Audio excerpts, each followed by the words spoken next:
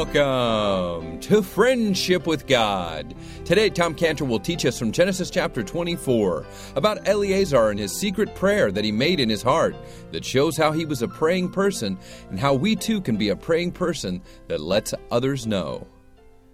Now, we want to encourage you to download this message today at friendshipwithgod.org, friendshipwithgod.org. Download or listen to all the messages from Friendship with God and Tom Cantor for free at our website, again, friendshipwithgod.org.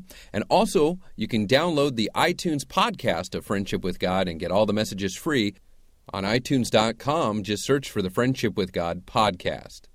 Now, Passover will soon be here as well as Easter, and Tom Cantor has incredible teaching on the personal relevance of the Passover from Exodus 12 and Isaiah 53. We want to encourage you to pick up this teaching on the Passover to give to any Christian or to a Jewish unbeliever at Passover time to help them see the truth and evidence of the Scriptures in who the Messiah really is. Now, if you've never really studied the Passover and the importance of someone having their own personal lamb and the Jewish customs behind the Haggadah, we want you to pick up the personal relevance of the Passover from Tom Cantor. This teaching is yours and available for a gift of $20 or more to the Friendship with God radio program. We'll send this to you. So call us now or after the program at 800-247-3051, 800-247-3051. Now here's Tom Cantor, our Bible teacher. Great teacher. Assurance to Eliezer that Abraham was trustworthy, because when Eliezer saw in Abraham a holy life, he had confidence in Abraham. And when others see a sinful life in us, it destroys their confidence to follow us. Now, that's not to say that Eliezer didn't see sin in Abraham's life. There was enough of that. But Eliezer saw in Abraham, with his sin, a quick repentance and a cleansing from sin. His attitude was different about sin. You know, one time there was a young girl in Scotland who wanted to be baptized, and the elders at the church there were really kind of questioning whether this girl was saved or not. So they brought her in for this, questioning session, and they said to her, "Are you saved?" And she said, "Oh, yes, I'm saved. I'm saved by the blood, saved by grace." And they said, "Were you a sinner? Did you know you were a sinner before you were saved?" "Oh, yes, I knew I was a sinner," she said. And they said, "Well, are you still a sinner now?" And she said, "Oh, yes, I'm a sinner now. I'm a sinner saved by grace." So then they said, "Well, if you were a sinner before you got saved, and you're a sinner now after you got saved, what's the difference?" They said to this girl. And the way she put it was so good. She said, "The difference is, before I was saved, I was running to sin. After I'm saved, I'm running away from sin." This is Abraham. Abraham, he was quick in his repentance and his cleansing from sin. And so he says, "The Lord before whom I walk." Now, Eliezer had seen that Abraham lived his life as if he was walking out in front of God. He saw a holy life, and this gave him confidence. Now, in verse 40, he told them that he had this great confidence because he also told them, "Remember the angel. Remember the angel of the Lord, and he's going to be with you." That was the reason why he was going to find a wife for Isaac. It was because of the angel. In other words, Abraham was directing. It was going to be the angel's work. It wasn't going to be your work, Eliezer. It was going to be the ultimate linchpin in the whole thing, but it was going to be the angel's work, he said in verse 40. And that made all the difference in the world for Eliezer. Because Eliezer, getting a wife for Isaac was, for him to know, is ultimately not going to happen because of Eliezer, but it was going to happen because of the angel. So it took a lot of stress off of Eliezer, and it made the job more doable for him.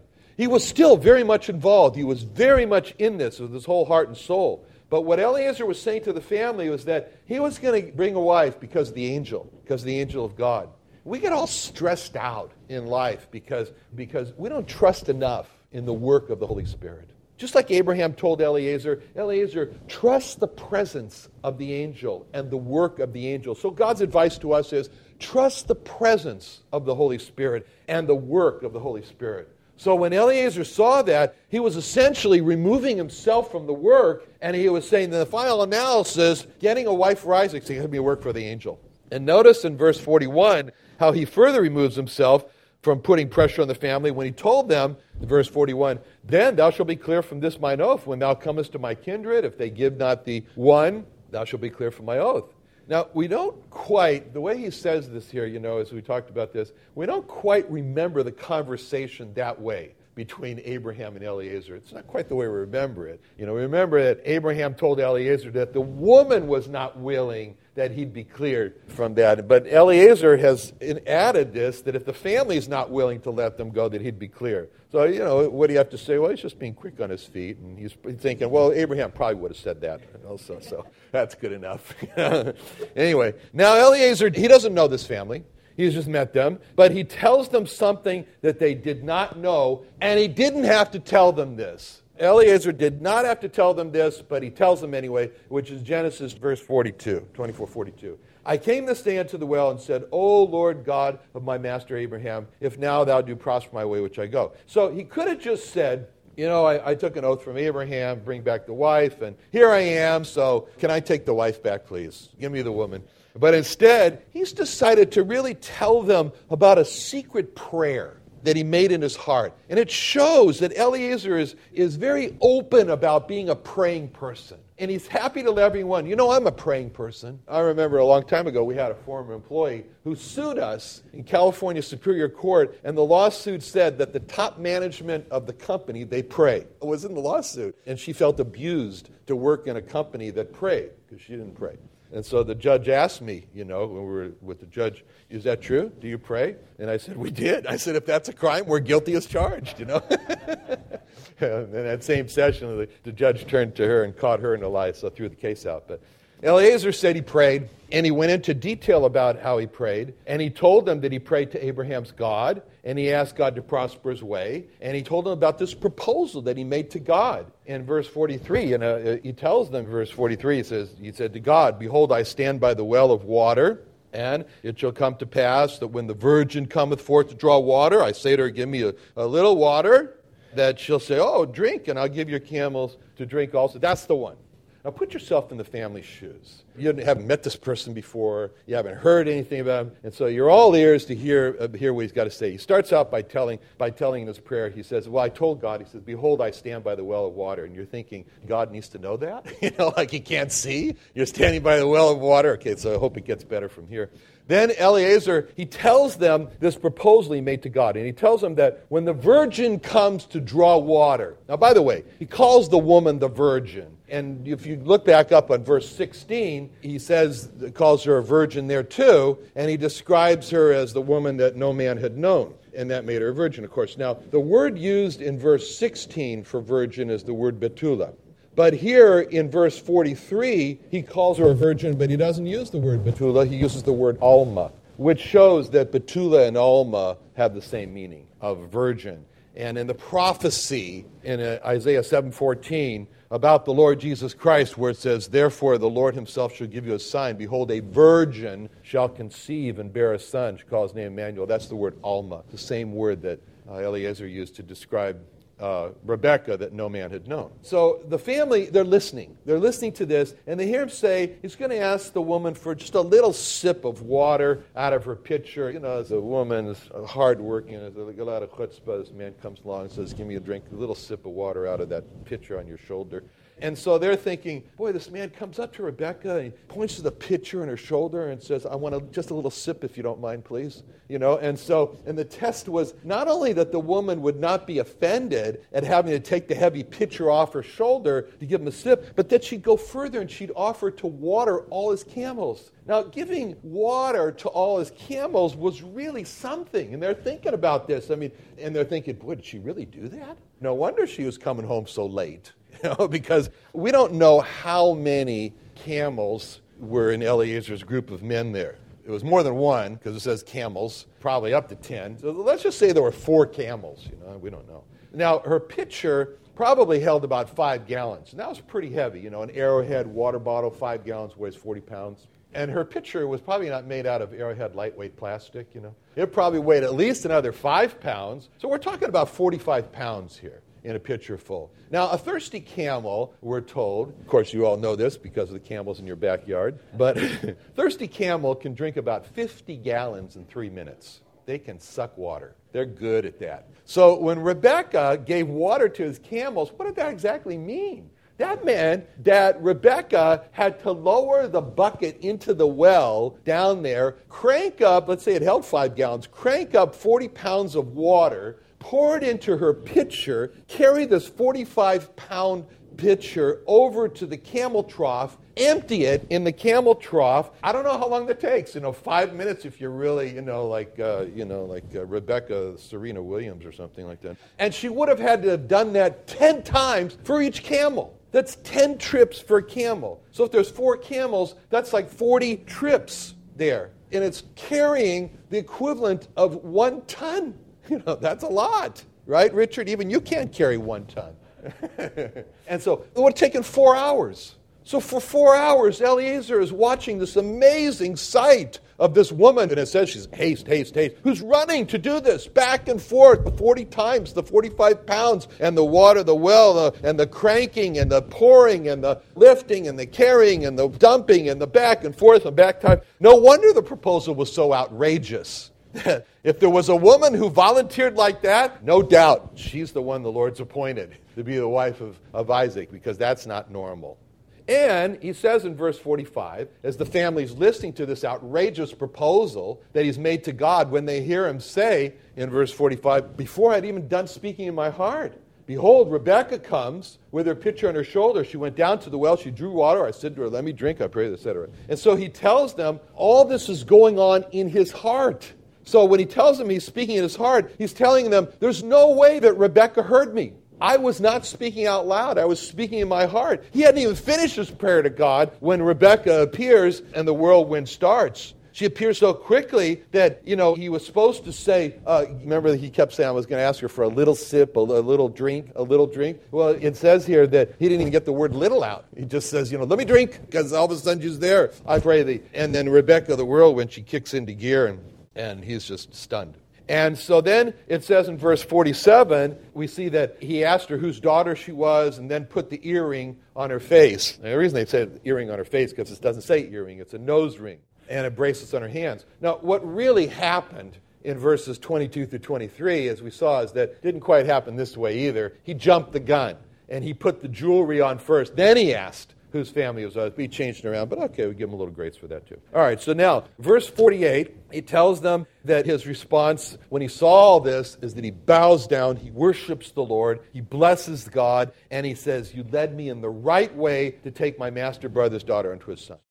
So we see Eliezer tells them that he's worshipped God, and he's bold. He's bold to tell them that it's God that led him in the right way to take Rebekah to Isaac. And notice what Eliezer says at the end of verse 48 to describe what happened at the well. He says that the Lord led me in the right way to take my master brother's daughter unto his son. See, when he says, led me in the right way, he's using a word when he says right there, which is the Hebrew word emet, which is the word for true or truth.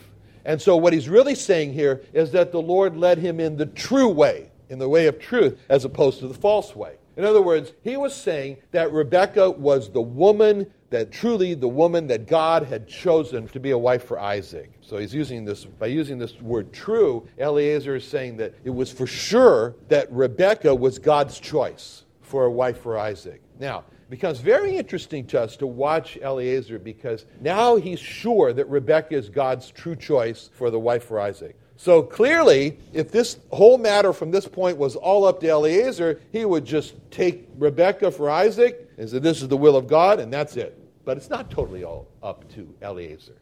And Eliezer is not the decision maker in this matter as to whether or not Rebekah comes. And it's important for us to watch Eliezer because what he does answers for us the question, what do you do when you know something is the will of God, but you're not the decision maker? And that's the case of Eliezer here. It's very important for us, especially in evangelism. Because in evangelism, we know that the will of God is for every person to be saved. Because that's what the Bible says in 1 Timothy 2:4, that God who will have all men to be saved and to come to the knowledge of the truth. So when we give the lost person the gospel, and we know it's God's will for him to be saved, there's no question about it. God's will is for every lost person to be saved. God's will is that not one lost person should perish, According to 2 Peter 3:9, the Lord's not slack concerning his promise, as some men count slackness, but is long-suffering to usward, not willing that any should perish, but that all should come to repentance. So if it's God's will for everyone to be saved, and if it's God's will for no one to perish, then why isn't everyone saved? Why is it that there are some that perish? That's God's will for everyone to be saved, and that no one should perish. Then why isn't everyone saved? Well, how come people perish? Because who can resist God's will? Okay? And the answer is that God has given to man the ability to resist his will. And when it comes to accepting or rejecting God's salvation offer, God has given man to resist that offer, to resist that invitation, to resist that will. God does not believe in any form of forced marriages. And God does not practice forced marriages when it comes to the bride of Christ. And every person who has become a part of the bride of Christ by receiving Christ as Savior has done it by his own will, by his own choice. He had the ability to say no thank you to God and walk away in unbelief, but he chose to receive Christ. So that's the bride that God is seeking for his Son. Those who come to him by their own choice, not because they're forced by some irresistible force from God. So what we're seeing in these verses is a lesson for evangelism, for how to conduct ourselves when we know that it's the will of God for a person to be saved. We'll return with our Bible teacher Tom Cantor on Friendship with God in just a moment. We'd like to encourage you to sign up for Tom Cantor's daily devotional verse. It's available for free, signing up with your email by going to friendshipwithgod.org, friendshipwithgod.org. You can also donate online at friendshipwithgod.org to support this Bible teaching radio program. You can also call us now or after the program with your support and donation at 800-247-3051, 800-247-3051. It'll help us to continue airing on this station in your city. You can also call us for a free gift for a lost Jewish friend that you know that needs to be reached with the gospel. Tom Cantor and Israel Restoration Ministries will give you a free gift to reach your lost Jewish friend, and that's made available by your donations and your support, but we'll provide that free if you have a lost Jewish friend that needs to be reached with the gospel. Call us at 800-247-3051. Because Eliezer shows us what to do. First, Eliezer has told them all the reasons that Rebekah is God's choice for a wife for Isaac, and there's no uncertainty in what Eliezer has said. Eliezer is not saying to the family, I think she might be the right one. She's a good candidate. She may be the one. She'd make a good wife for Isaac. You know, she really works hard. You know, look at those camels. But Eliezer is saying, she is the one. She is the one that God has chosen for Isaac. So we see Eliezer here. He's boldly confident that Rebekah is God's choice, and there's no question about it. This shows to us that when we present the gospel, it must be with the same confidence that this is the will of God for this lost person to come to the Lord Jesus Christ and be saved. Now, notice in the last part of verse 48 how Eliezer makes it very clear what he's asking for. So in the last part of verse 48, what's Eliezer asking for? He said, to take my master's brother's daughter unto his son. He said, this is very clear what he's asking for. I want to take her. That's very clear. I want to take her. And he said, I want to take my master's brother's daughter. Good. You've got a daughter? Yeah, I want to take that daughter to his son. There's no doubt in anyone's mind what Eliezer was asking the family for. What Eliezer said, it shows us that when we present the gospel, there should be no doubt what we are asking the lost person to do. We're not just asking the lost person to repeat some words. No more are we doing that, no more than a prospective bride is being asked to repeat some marriage vows and then go home and live alone like she did before. Those are marriage vows that from that point on will change the life of the person. She vows or she says, I'm going to hold from this day forward every condition of life. I'm going to love, I'm going to cherish, I'm going to treasure, I'm going to respect, I'm going to forsake all others, I'm going to remain faithful from this day forward. And if a bride came to the marriage ceremony and repeated those words and then changed back out of the marriage clothes into her normal clothes to go back to her apartment to live alone again, we'd say, what are you doing? Where are you going? And she said, well, I'm going back home. What? I thought all I had to do was just put on the marriage dress and repeat the words. I didn't think I was going to have to change my life over this. It sounds funny, right? We'd say, no, those were serious vows which you promised to change your life. You're going to have, you're going to hold, you're going to love, you're going to cherish, you're never going to forsake your new husband. And if she looked shocked and she said, I don't think so, then we would say, you weren't prepared. You weren't prepared to make these vows. In the same way, if we push a lost person just to repeat words of the sinner's prayer, and the person goes back to the same life that they had before after repeating it, we haven't done our job. Because the sinner's prayers, they are eternal marriage vows to the Lord Jesus Christ. As the hymn puts it, oh Jesus, I promised to serve thee till the end. Be thou forever near me, my master and my friend. See, the sinner's prayers, they're solemn vows. We're going to love the Lord Jesus Christ with all the heart, with all the soul, with all the mind. We're going to have him. We're going to hold him. We're going to cherish him. We're going to treasure him. We're going to respect him. We're going to put him first place in the heart and serve him forever. That's why Eliezer's words at the end of verse 48 are so important. I don't want there to be any doubt about this. I'm asking to take my mother's brother's son unto his daughter, unto his son. So when we present the gospel, we need to see ourselves as pastors giving premarital counseling and going over the marriage vows and explaining them very carefully, making sure that each point, each part is understood carefully. There's no doubt. I remember when I attended my friend's Orthodox Hasidic marriage of my friend's daughter. That was an experience. To the rabbi's son in New Jersey. That was really something. Talk about feeling a little out of place. It was very interesting. Because during the ceremony, the bride and the groom, they stood under the huppah canopy there with the rabbi, and they seemed to have this endless private conversation with the rabbi. It just went on and on. It was a full 30 minutes. And I asked the people next to me, I said, what are they doing up there? And I was told, I said, well, the rabbi is going over the vows point by point with them privately. You're here, you're just watching, you don't hear anything. But he's going over them so that there's no doubt in their minds what commitments they are making and the couple is making to each other and before God. And during this 30 minutes, which seemed like endless, Jeffrey, the bride's brother, where he was singing to their side, it seemed like a very long time. Nothing was said. That was an important part of the ceremony because that was the eye-to-eye time. That was the eye-to-eye time with the rabbi. That was the eye-to-eye time of, do you clearly understand? Do you clearly understand what you're doing? Do you clearly understand this commitment you're going to make here? Eliezer's statement at the end of verse 48 is like that. I don't want to be any doubt. I'm here to take my master's brother's daughter unto his son. I'm here to take her away to him. That was Eliezer's eye-to-eye time. Do you clearly understand? Now, we see where Eliezer moves next with what he says to the family in verse 49. He says, if you'll deal kindly and truly with my master, tell me. And if not, tell me. I'll turn to the right or the left. And so, in verse 49, Eliezer uses two words to describe what their response will be. What are those two words in verse 49? He's saying if they agree, they will be dealing blank and blank with Abraham. Kindly and truly. Okay, kindly and truly. Chesed is kindly. Emet, again, the same word we saw before, is the truth. And if they agreed to let Rebekah go, then the family would be dealing kindly and truly with who?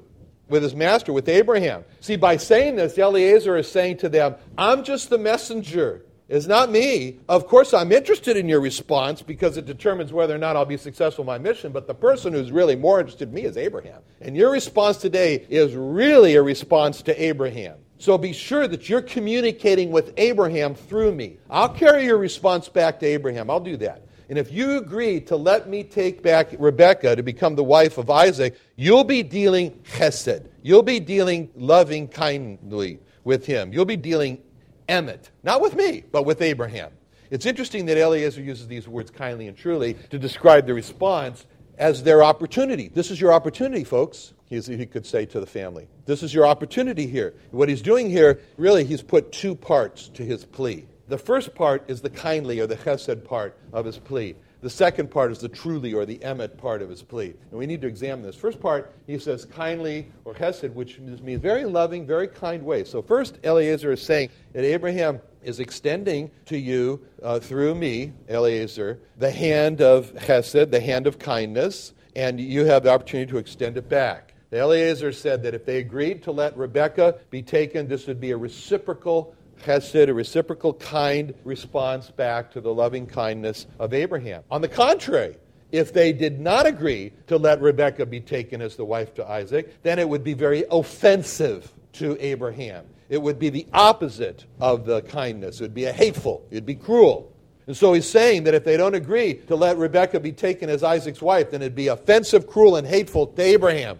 And that's a lesson for us in evangelism. Because God's offer for a lost person to be saved and become a part of the bride of Christ is very generous.